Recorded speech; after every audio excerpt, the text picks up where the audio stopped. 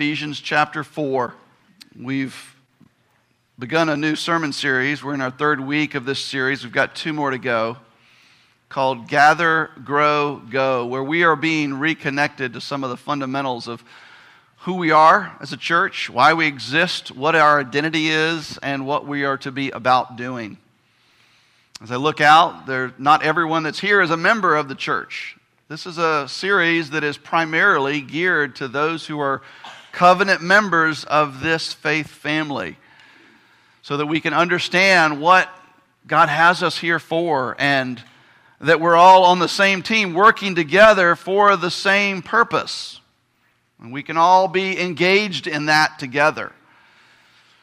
But you might not be a member because you're new. You might not be a member because you're checking out our church, and that is awesome. What a great time for you to hear what we're about. So you can pray and decide as a family, is this where God is calling you to connect and dive in with both feet? I would encourage you to think and pray along those lines. Now, maybe you're not a member because you're not even a believer yet. Maybe you've been attending church all your life. Maybe you are just kind of stepping back into the doors of a church to check out what this is about. Maybe the pandemic has you wondering what is really going on in the world, and is there someone who's in control, really? And is there a purpose in all of this? And maybe you're just searching for answers. And if that's you, as you hear us discuss this week and for the next couple of weeks who we are as a church and what we're to be about doing, please understand that more important than where you connect to a local body is that you connect to the family of God.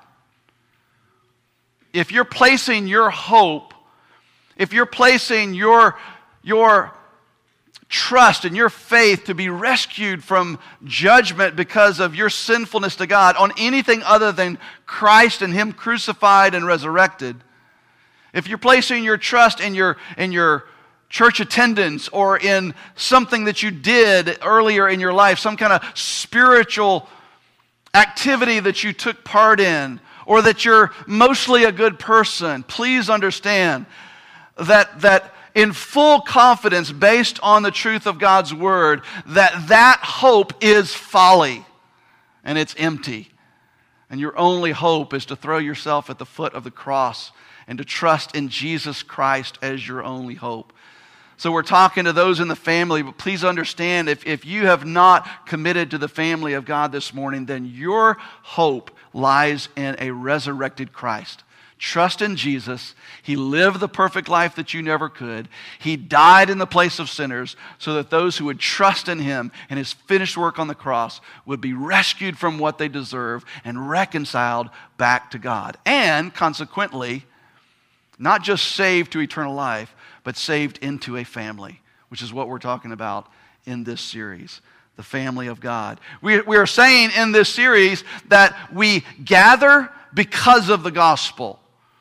That gospel news, that good news of Jesus that we just talked about is the good news that has transformed us, and now we gather because we are people who have been transformed by the gospel. So we gather because of the gospel, but we don't stay there. We grow in the gospel, and we talked about that last week, that it is our expectation that as believers in Christ, when we come to faith in Jesus, we're baby Christians, but man, we shouldn't stay baby Christians. That healthy Christians should grow. If we're healthy spiritually, that we'll begin to grow in our faith. We'll begin to mature in our faith, and that's what we talked about last week. But this week, we're going to talk about the fact that not only should there be an expectation that we grow spiritually, but there should be the expectation that we help others grow spiritually in the family of God as well. We gather because of the gospel, we grow in the gospel, and then God has us for here a reason, and that is that we will then go with the gospel to tell others about Jesus as well. So this week we're talking about that expectation be expanded to not just all of us be growing spiritually, individually, but that we actively engaged in helping others grow. That every member would not only be growing, but helping at least one other person grow as well. So we're in Ephesians chapter 4. I'm going to read verses 7 through 16. This is the word of God. But grace was given to each one of us, according to the measure of Christ's gift. Therefore, it says, when he ascended on high, he led a host of captives, and he gave gifts to men.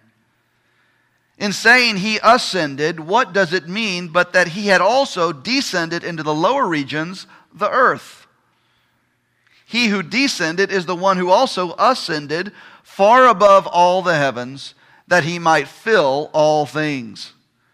And he gave the apostles, the prophets, the evangelists, the shepherds and teachers, to equip the saints for the work of ministry, for building up the body of Christ, until we all attain to the unity of the faith and of the knowledge of the Son of God, to mature manhood, to the measure of the stature of the fullness of Christ, so that we may no longer be children, tossed to and fro by the waves and carried about by every wind of doctrine, by human cunning, by craftiness and deceitful schemes. Rather, speaking the truth in love, we are to grow up in every way into Him who is the head, into Christ, from whom the whole body, joined and held together by every joint with which it is equipped, when each part is working properly, makes the body grow so that it builds itself up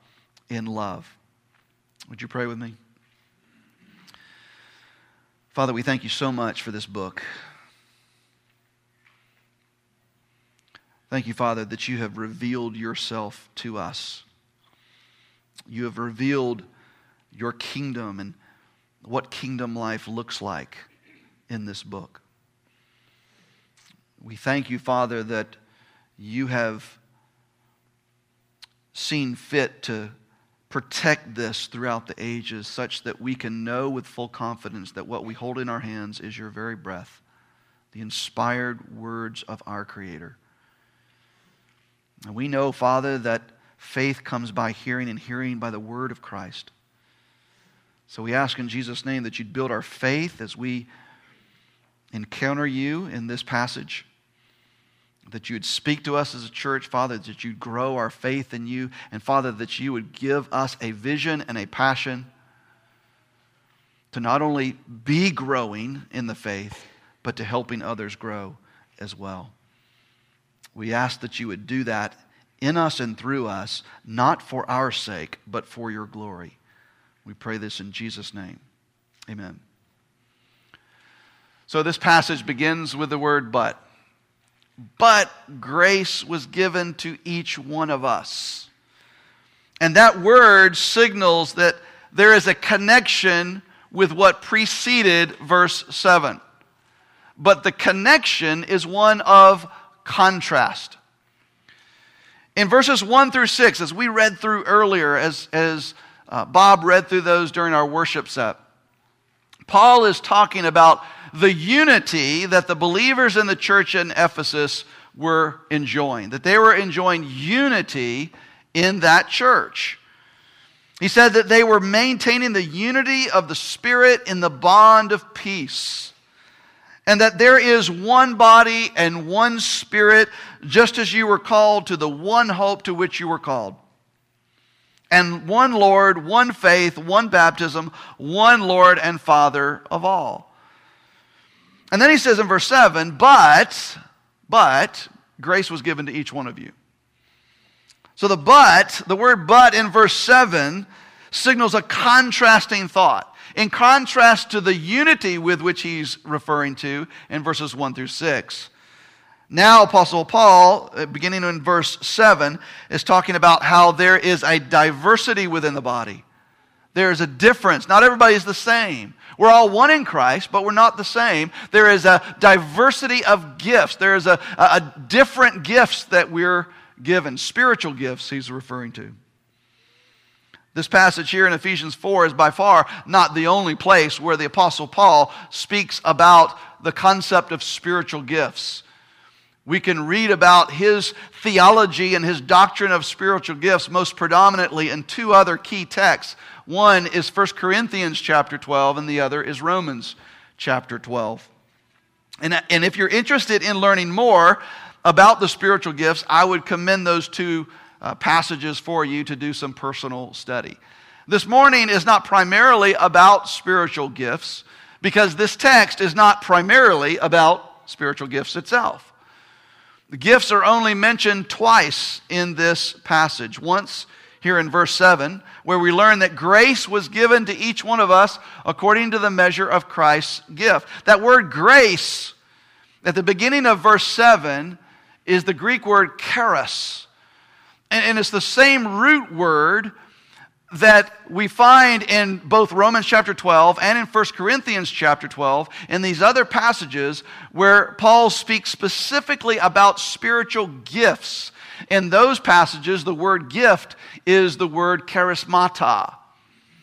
And so he's saying here that gifts were given to each of us according to the measure of Christ's gift. In other words, it is Jesus who decided who would get what spiritual gift. He was sovereign in the gift giving. And so we should have no part in gift envy, being envious or jealous of the spiritual gift that someone else has. Nor should we have any part in gift boasting or gift pride, that we think we're all that in a bag of chips and that we're more important in the body of Christ than someone else, specifically because of the gifting that we have been given in Christ. Both Romans 12 and 1 Corinthians 12 speak very specifically against that kind of thinking. We're gifted according to Jesus' divine and sovereign wisdom. And we should trust that he knew what he was doing when he gifted us the way that he did. The other place that we see gifts here in this passage is in verse 8. It's an odd passage. But what it is a quote from the Old Testament. It's a quote from Psalm 68. And in Psalm 68, David, who wrote that psalm, he is giving us a picture of a king who defeated an enemy. And this was common practice. This is what kings did when they defeated the enemy. It's a picture of a king who defeats an enemy and then leads those captives in a victory march up to the Temple Mount in Jerusalem.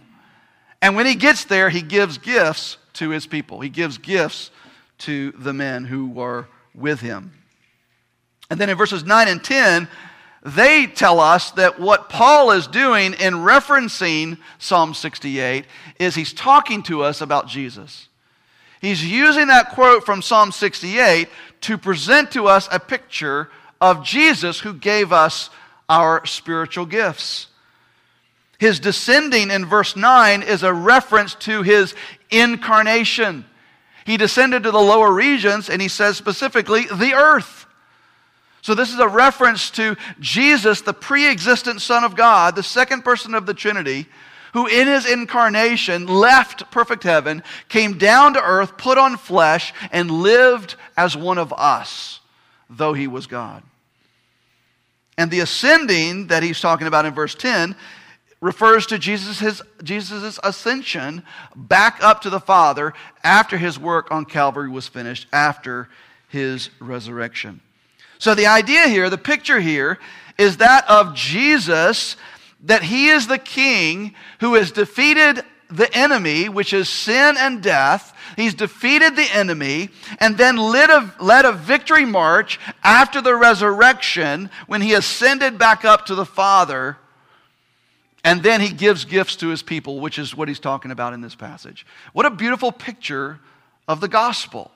What a beautiful picture of Jesus, that he is the king who defeated our enemy, defeated sin, defeated death forever for those who would trust in him for salvation, who will trust in him for rescue from what we deserve because of our sin and rebellion against that king.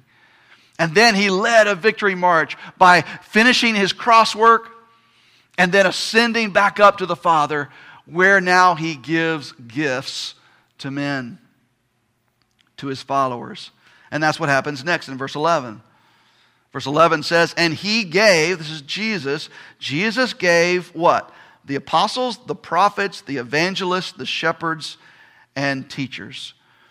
Now these are not so much spiritual gifts here in verse 11 as they are offices or roles that are gifts to the church. The first two of these, there are 5 of them here, the first two, I believe, as I read Scripture, were primarily intended for the first century church. First, the apostles. Who were they? Well, they were the ones who saw the resurrected Christ and wrote most of the New Testament. There were 12 of them. Judas betrayed him. He was eliminated. Matthias was added. Then Paul later was added. But they saw the resurrected Christ and they wrote the New Testament, and so they are no longer around.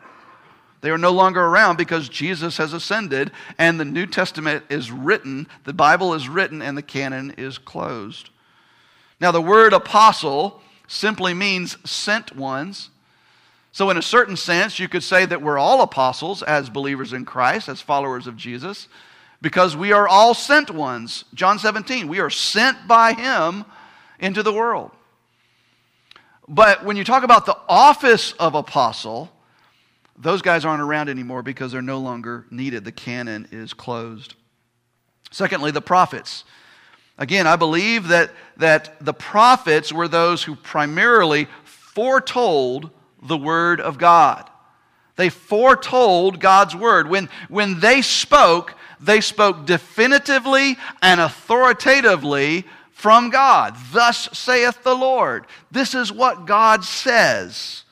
They were revealing God's words from their mouths. In the Old Testament times and in the first century after Jesus' birth, this is how God revealed Himself. This is how God's revelation was brought to His people. But now we have God's revelation. We have God's full revelation in the Word of God, and the canon of Scripture is closed. And so this prophet office is no longer needed.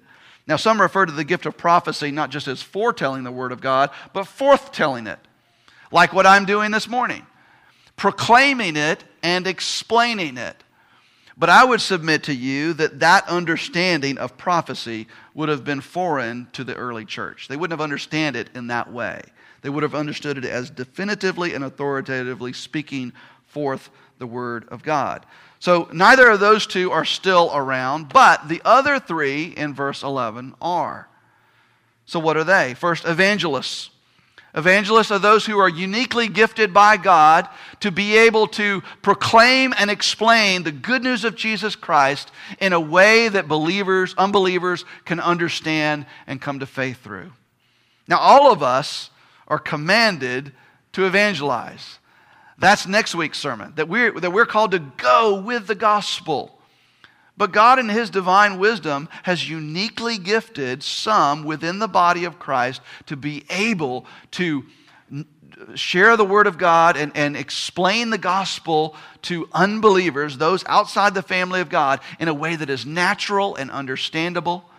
And God seems to often, not always, but often uses them, these individuals called evangelists, to bring many to faith in Jesus. So there's often a supernatural harvest of new believers as a result of God using evangelists. Philip, in the book of Acts, was an evangelist. George Whitefield, 18th century Puritan, was an evangelist. I believe Billy Graham and others like him are evangelists. We would love to know if God has evangelists, I'm sure He does, in our church. If you think maybe God has gifted you in this way, please tell us. Please let us know so that we can look at how to leverage that gift within the body. And then there are shepherds and teachers. The word shepherd here is the Greek word poimen. In Latin, it is the word pastor. I don't know if I'm pronouncing that right in Latin. I didn't graduate from a classical school, though my kids did, and I won't put them on the spot. In Latin, it's the word pastor, which obviously we get our English word pastor from. And so a shepherd is a pastor. A shepherd shepherds the sheep. And a pastor shepherds the flock of God, the church. Other passages of Scripture like Acts 28 teach us that shepherds and pastors and elders and overseers are all one and the same, that they are different functions of the same office. And so those passages tell us clearly that a pastor is an elder and an elder is a pastor. The shepherd guides the sheep, cares for the sheep, and feeds the sheep from the Word of God. That's what pastors and elders are responsible for. And then there are teachers. Now, some would say that there's kind of a hyphen between those two words, because there's not the definite article in front of the word teachers. It's the apostles, the prophets, the evangelists, the shepherds and teachers. And they would say that refers to one person, shepherds who teach. But in my opinion, as I read Scripture, he's referring to two offices here, that of shepherd and that of teacher. And a teacher is just that, one who is gifted in teaching the Word of God. While all elders ought to be able to teach, as Paul later will tell his protege Timothy, not all teachers are elders. But the key here is not who these people are, but what they are called to do. And in verse 12, Paul tells us what they are to do. Back up to verse 11. And he gave the apostles, the prophets, the evangelists, the shepherds and teachers. Then verse 12. To do what? To equip the saints. That's us. That's you and I.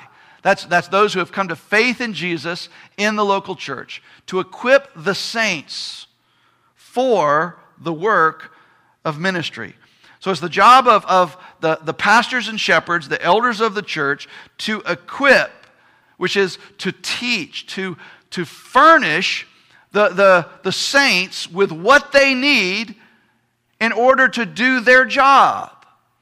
And then the job of the saints is given next, which is the work of ministry or the work of service. That's the Greek word diakonia, which means service or to minister.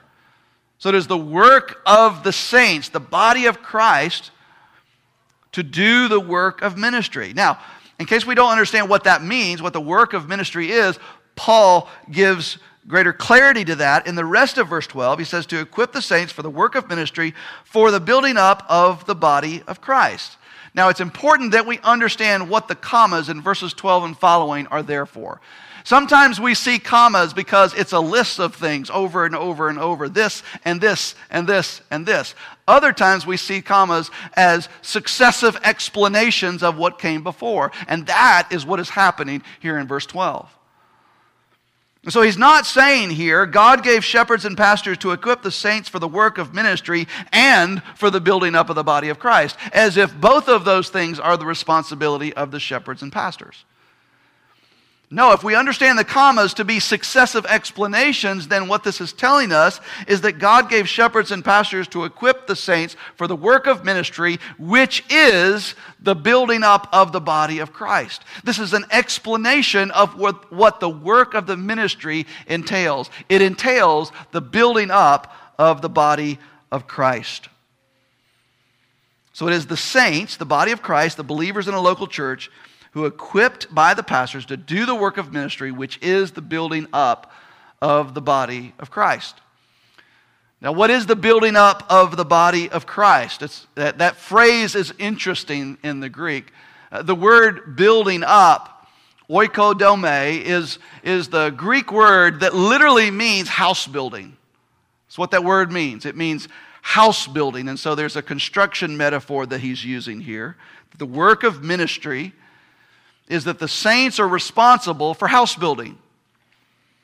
But then Paul says, for the house building of the body of Christ. And so mid-sentence, he changes metaphors. He goes from a construction metaphor to an anatomical metaphor. But that is what the work of ministry is. It is building this house, not the physical structure that you see around you, but us, building this house, God's house, this oikodome, building up this house, which is the body of Christ.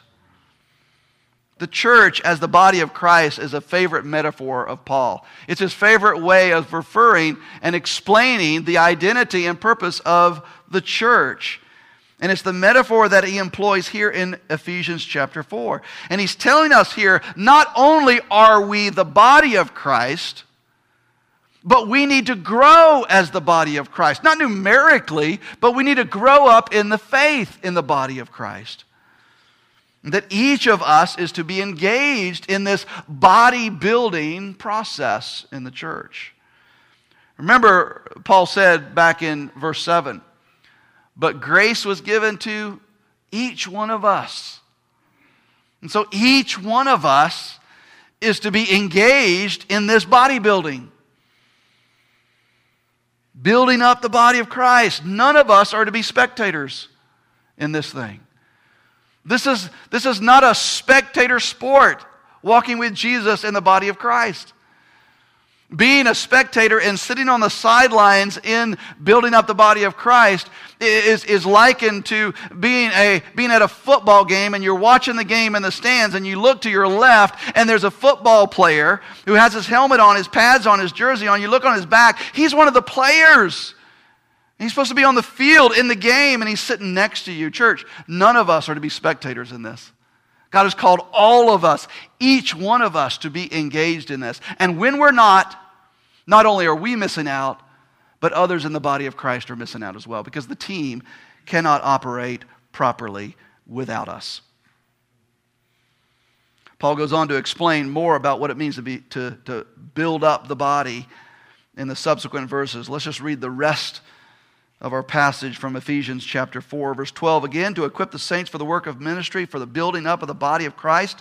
Verse 13, until we all attain to the unity of the faith. And so part of this bodybuilding that we're to be engaged in is to build and maintain unity in the church, unity in the body of Christ. Something which he started talking about in the first 6 verses of chapter 4. You see, when this bodybuilding that Paul is talking about here is done rightly, it builds unity. It builds unity in the church. Why? Because it's a unity of the faith, as he says. We're growing in our faith. We're learning about our faith. We're beginning to mature in our faith. And we're all growing into this same faith together. And so it brings a sense of unity in the body of Christ that is both glorifying to God and very attractive to the world around us that sees an absence of unity everywhere they look. A unity until we all attain a unity of the faith. Secondly, and of the knowledge of the Son of God. So there's a knowledge aspect here. That we would know Christ more. In our head, as we talked about last week, in our heart, and in our hands. That we would know more of Him, that we would love Him more, and that we would seek to do and live according to what He says. This is not about knowing about Jesus more, but literally where we grow in knowing Him, in relating to Him, that our relationship with Jesus grows. It grows in intimacy, it grows in depth, it grows in confidence.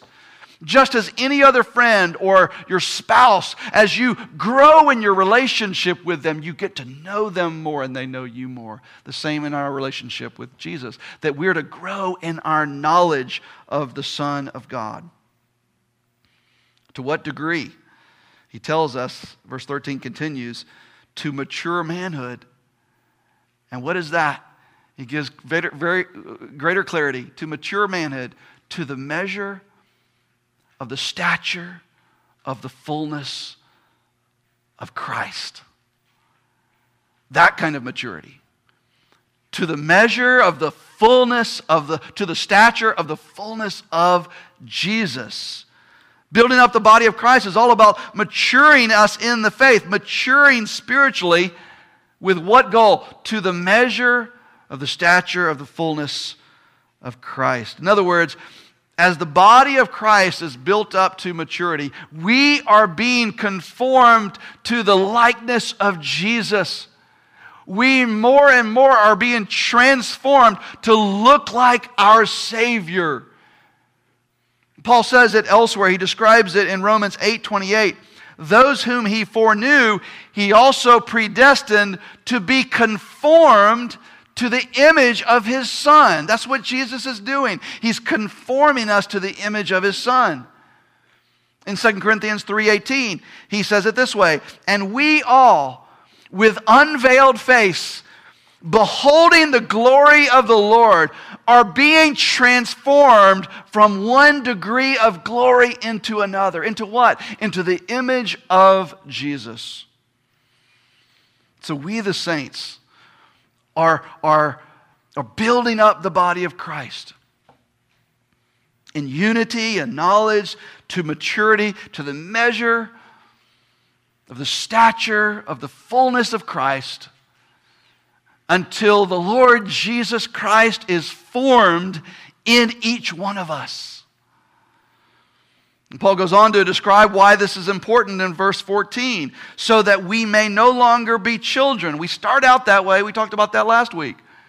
We start out as babes in Christ, but we're not to stay that way. So he says, so that we would no longer be children, tossed to and fro by the waves and carried about by every wind of doctrine, by human cunning, by craftiness and deceitful schemes. Church, we need to grow in unity. We need to grow in knowledge. We need to grow in our maturity in the faith, because we live in a world of competing worldviews. We live in a world where there is craftiness and deceitful schemes all around us. And it is very easy for one of us to fall into those traps. And when that happens, that stalls the bodybuilding process in the church. And so the church, the saints, the one another's in the body of Christ are given as a protection against that. As we do life together, we notice and we see when one of our own falls into one of these deceitful schemes.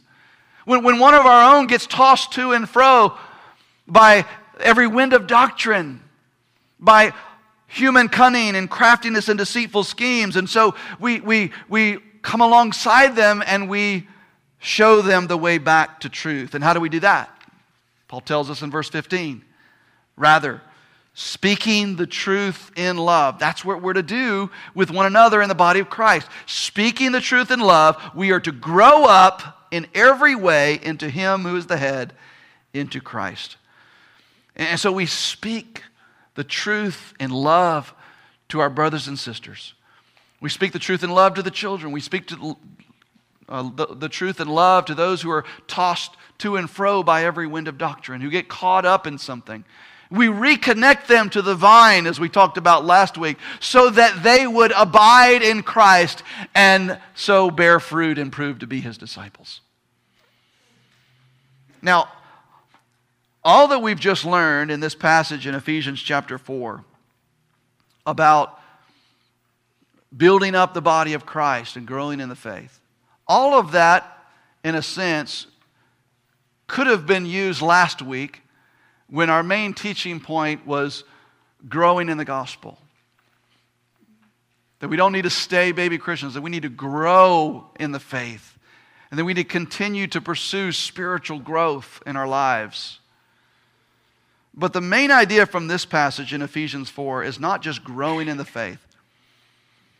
But the main idea here is that the saints are to do this with the saints. That's the key here.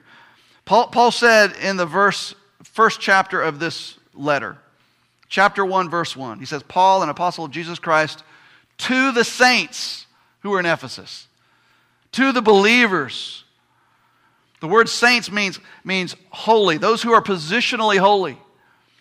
Because Jesus has paid for their sins. They've come to faith in Jesus, and they are clothed with the righteousness of Christ. So he says, he's writing to the saints, and then in verses 11 and 12 of chapter 4, he says, God gave shepherds and pastors to equip the saints for the work of ministry, which is the building up of the body of Christ. And who is the body of Christ? It is the saints.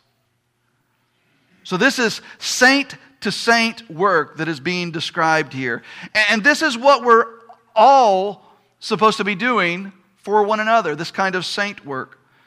building one another up in unity and knowledge and to a maturity in faith, to the measure of the stature of the fullness of Christ, until Jesus Christ, His likeness, is formed in each and every one of us. And we know from last week that that won't happen until He comes back to bring us home. And so this is a lifelong pursuit. Just as growing in Christ is a lifelong pursuit, growing and building up the body of Christ is a lifelong pursuit. Pastors and elders are to be busy equipping.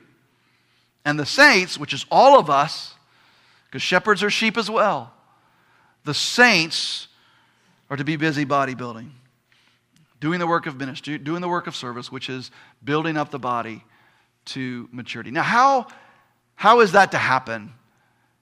And how is that to happen specifically here at New Branch? What does that look like? How do shepherds equip at New Branch?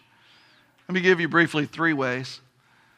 One is what I'm doing right now. It is the preaching of God's Word when the saints gather weekly. Church, can I just be so bold as to tell you that this time, when the church gathers, is the most important time in the life of the church every single week. This is the most important time. The word church in the New Testament is the Greek word ekklesia, and it means gathering. That's all it means. The gathering, the meeting. And so when we meet, it's not so much what we do, it's who we are. It is central to our identity as the church. We are a gathering.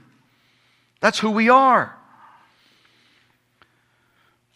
We gather so that we would be taught God's Word, so that we would learn God's Word, get God's Word into our head, our heart, and our hands, so that we would know Him more, love Him more, and do more that is consistent with God's Word.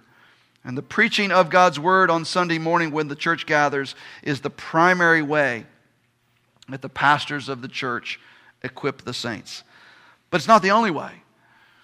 When your shepherding elder sits down with you to counsel you and to give you advice, he is to be using the Word of God.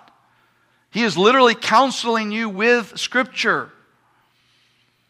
Another thing that we've noticed recently is the need for discipleship classes, for us to teach various aspects of the faith.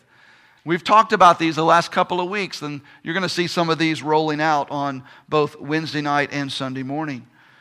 The sole purpose of these classes is to equip the saints for the work of ministry, so that all of us are better equipped to build up the body of Christ as Jesus intended. But then, how do the saints build up the body? What does that look like? How do the saints build up the body of Christ? We talked last week about growing spiritually, that we have a role in our own spiritual growth, our own sanctification, and our role is to fight sin, pursue holiness, and to engage in the spiritual disciplines so that we'll keep ourselves abiding in Christ. And as long as we're abiding in Christ, then God will bring growth, and He will bring spiritual fruit to us as a consequence of abiding in Him. What we're talking about this week is that kind of spiritual growth is all of our responsibility for one another. The saints here in Ephesus were told to do this saint work among the saints until all the saints were conformed to the image of Christ. So we, the saints of New Branch, I'm talking specifically here, the covenant members of this church, we, all of us, have a responsibility to make disciples of all the other members. Here's how we put it in our membership covenant. We have a membership covenant that we agree to when we become a member. We're going to be bringing on new members at the end of the service today. These are things that they have committed to themselves. In part, our membership covenant says this: we accept the responsibility of discipling one another in the faith, encouraging gospel growth, missional faithfulness, and a growing love for Jesus in fellow covenant members of all ages. Let me read that again. We accept the responsibility of discipling one another in the faith, encouraging gospel growth, missional faithfulness, and a growing love for Jesus in fellow covenant members of all ages. If you're a member of this church, then you have a responsibility to be engaged in helping others grow here. It's part of your responsibility as a member. But again, how do I do that? How do I do that practically? What am I supposed to be doing? There's no formula for this. There's no one-size-fits-all approach here. There is a myriad of ways that you could help others grow spiritually. There are some direct ways and there are some indirect ways. And let me give you a couple of each of these. First of all, indirectly, gathering with the church for the weekly gathering. As we said, this is the most important time in the life of the church every single week, when the saints gather as a body. When we leave from here, we scatter.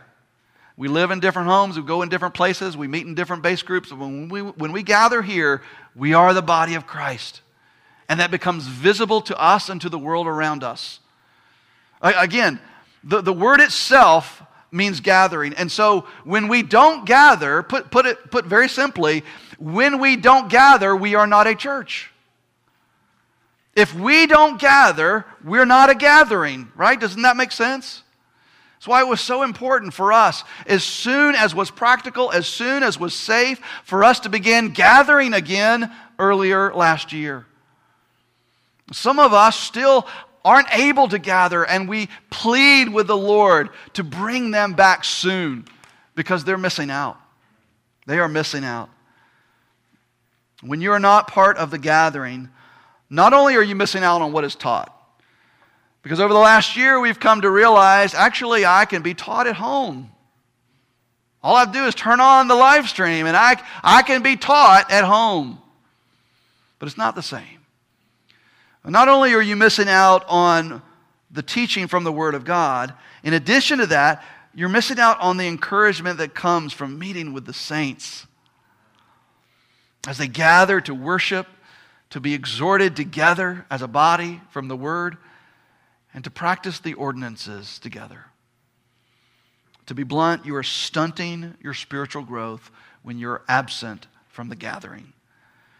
But it's not only you that's missing out, it's others who are missing out because you're not gathering with them. When you don't come to church, then one of the members of the church, again, as Paul talks about this analogy of the church being a body, one of the members of the church, one of the body parts of the church is not connected to the body. And when an arm is missing from a body, or a leg is missing, or an eye is missing, then the body is not going to function properly as it should. And that's what happens in the body of Christ when we're missing. So church, don't underestimate the value and the importance of the weekly gathering of the saints for the purpose here of building up the body. So you're indirectly engaging in building up the body simply when you make a commitment to gather with the saints each week. Another indirect way is through faithful participation in your base group. Now, if you're new to New Branch, base groups are basically simply what we refer to as our small groups. We call them base groups. They meet in members' homes throughout the week to engage in Scripture together and to pray for one another. They are a family within a family. They are our home base. They are the smaller group of believers within the larger group of believers that gather together to seek to grow in the gospel, grow in their love for one another, and to grow in mission. So when we talk about our responsibility to help others grow, those who are in your base group should be first on the list. That's your first team. And just as gathering with the saints as the church in our weekly gathering helps to grow others spiritually, so faithfully participating in your base group does as well. Now, faithful participation is more than just showing up, right? I just showed up, I walked in the door, I did my part, right? No. Faithful participation is truly being there and engaging in those relationships and engaging in those conversations and allowing yourself to be used in others' lives, helping to love one another well, and offering biblical counsel when given the opportunity to do so. Allowing yourself to be sharpened by them and allowing yourself to be used as the iron to sharpen them. Faithfully gathering with the saints weekly and faithfully participating in your base group are two indirect means, but faithful means of helping others grow. But let me mention a couple of direct means as well. And these are overarching generalizations, general categories in which there could be a veritable plethora of different ways in which this gets fleshed out. First is discipling others. As we learned last week, to disciple someone is simply to teach them to obey the commands of Jesus. Teach them how to follow Jesus and learn from Jesus, as he says in Matthew 28 in the Great Commission. All it takes in order to disciple someone is just to be one step beyond them, one step in front of them in your spiritual journey, so that you can turn around to them and invite them to walk alongside you in the path that you've walked. It's not about making disciples of us, it's about making disciples of Jesus. As Paul said, follow me as I follow the example of Christ. And so as long as we're one step in front of the person, we can invite them to follow along our example as we follow the example of Jesus. Maybe there's a new believer who's just come to faith in Christ. How will they learn how to have a devotion time with the Lord? How will they learn how to read their Bible, much less study their Bible? How will they learn how to have an intimate and vibrant prayer life? How will they learn the other basics of how to grow in their faith with Jesus, how to remain abiding in the vine, unless someone shows them? And maybe that someone is you, where you could come alongside that new believer and invite them to meet with you once a week, once every other week, or whatever, so that you can model those things for them. Maybe it's not a new believer. Maybe it's just a believer who's never been discipled. Nobody's ever shown them how to follow Jesus. Why not be the one who invites them to meet with you so that you can teach them and they can learn what it means and what it looks like to follow Christ? Closely related to discipling others is counseling others. Now, don't be scared by the word counsel. The word counsel simply means to offer advice. And we're talking here about counseling the Bible, and so offering one another biblical advice, biblical counsel to those who need it.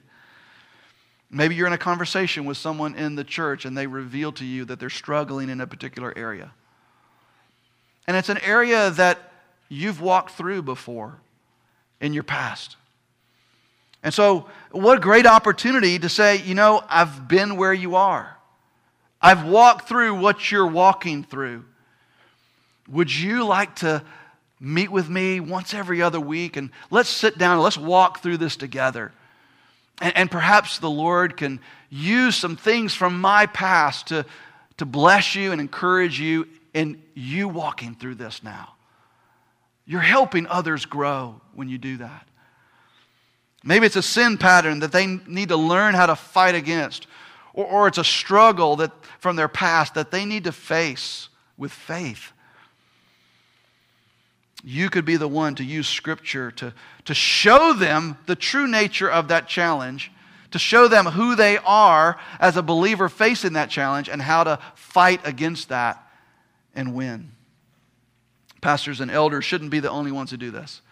Pastors and elders shouldn't be the only one who are doing biblical counseling. This kind of counseling one another should be happening all the time in our conversations and relationships. Using the Scriptures to bring biblical counsel and advice to our brothers and sisters in Christ so that they might grow and build up the body. Now, part of our job as pastors is to equip the saints to be able to do this. To be able to do this kind of counseling of one another. One of the discipleship classes that we mentioned that's going to be coming up later this spring is going to be geared specifically for this. It's going to be a primer on biblical counseling. But it's not going to be geared to equip you to become a pastoral counselor. It's simply going to be geared to equip you to become a fellow believer who counsels other fellow believers with Scripture. What a blessing that would be in all of our lives. How the body of Christ would be built up if each of us were to grow and be equipped in that way. So regardless of what form it takes, we should see from our text this morning in Ephesians 4 that the spiritual growth of our fellow believers in Jesus Christ is all of our responsibility as fellow saints. And so my exhortation from this passage is that if you are a member of this church, if you are a member of New Branch, is to be engaged in helping others grow spiritually. Maybe you just need to start by admitting to those in your base group, I'm not helping anyone grow spiritually right now. I'm helping directly, indirectly, and your base group members need to encourage you in that you are helping others grow because you're committed to gathering with the saints and you're committed to faithfully participating in the base group. But what's the next step for you? What's the next step for you to be faithful in helping others grow spiritually and allow them to speak into your life and help you discover what that might be? I want to close our time by looking back at our passage at verse 16, the last verse of our text in Ephesians 4. Because in verse 16 we're given a beautiful picture of the bride, a beautiful picture of the body of Christ, the church, the saints, all the body parts of the body working together on bodybuilding. Let's start back at verse 15 to get context. Rather, speaking the truth in love, we are to grow up in every way into Him who is the head, into Christ, from whom the whole body, joined and held together by every joint with which it is equipped. Do you see the words he uses to describe all of us? The whole body, every joint with which it is equipped. When each part is working properly. In other words, when all the parts of the body are engaged in building up the body of Christ and helping others grow, makes the body grow so that it builds itself up in love. Now I want you to see from that verse a beautiful partnership that exists in building up the body. Just as we said last week, in pursuing spiritual growth in our own lives, we looked at Philippians 2, verse 12 and 13, where Paul commands us to work out our own salvation with fear and trembling. It was a command. It was an imperative verb that we're to do something, that we have a role in this. We're to work out our salvation with fear and trembling. But then that was immediately followed up in verse 13 when he said, "For it is God who works in you both to will and to work according to His good pleasure."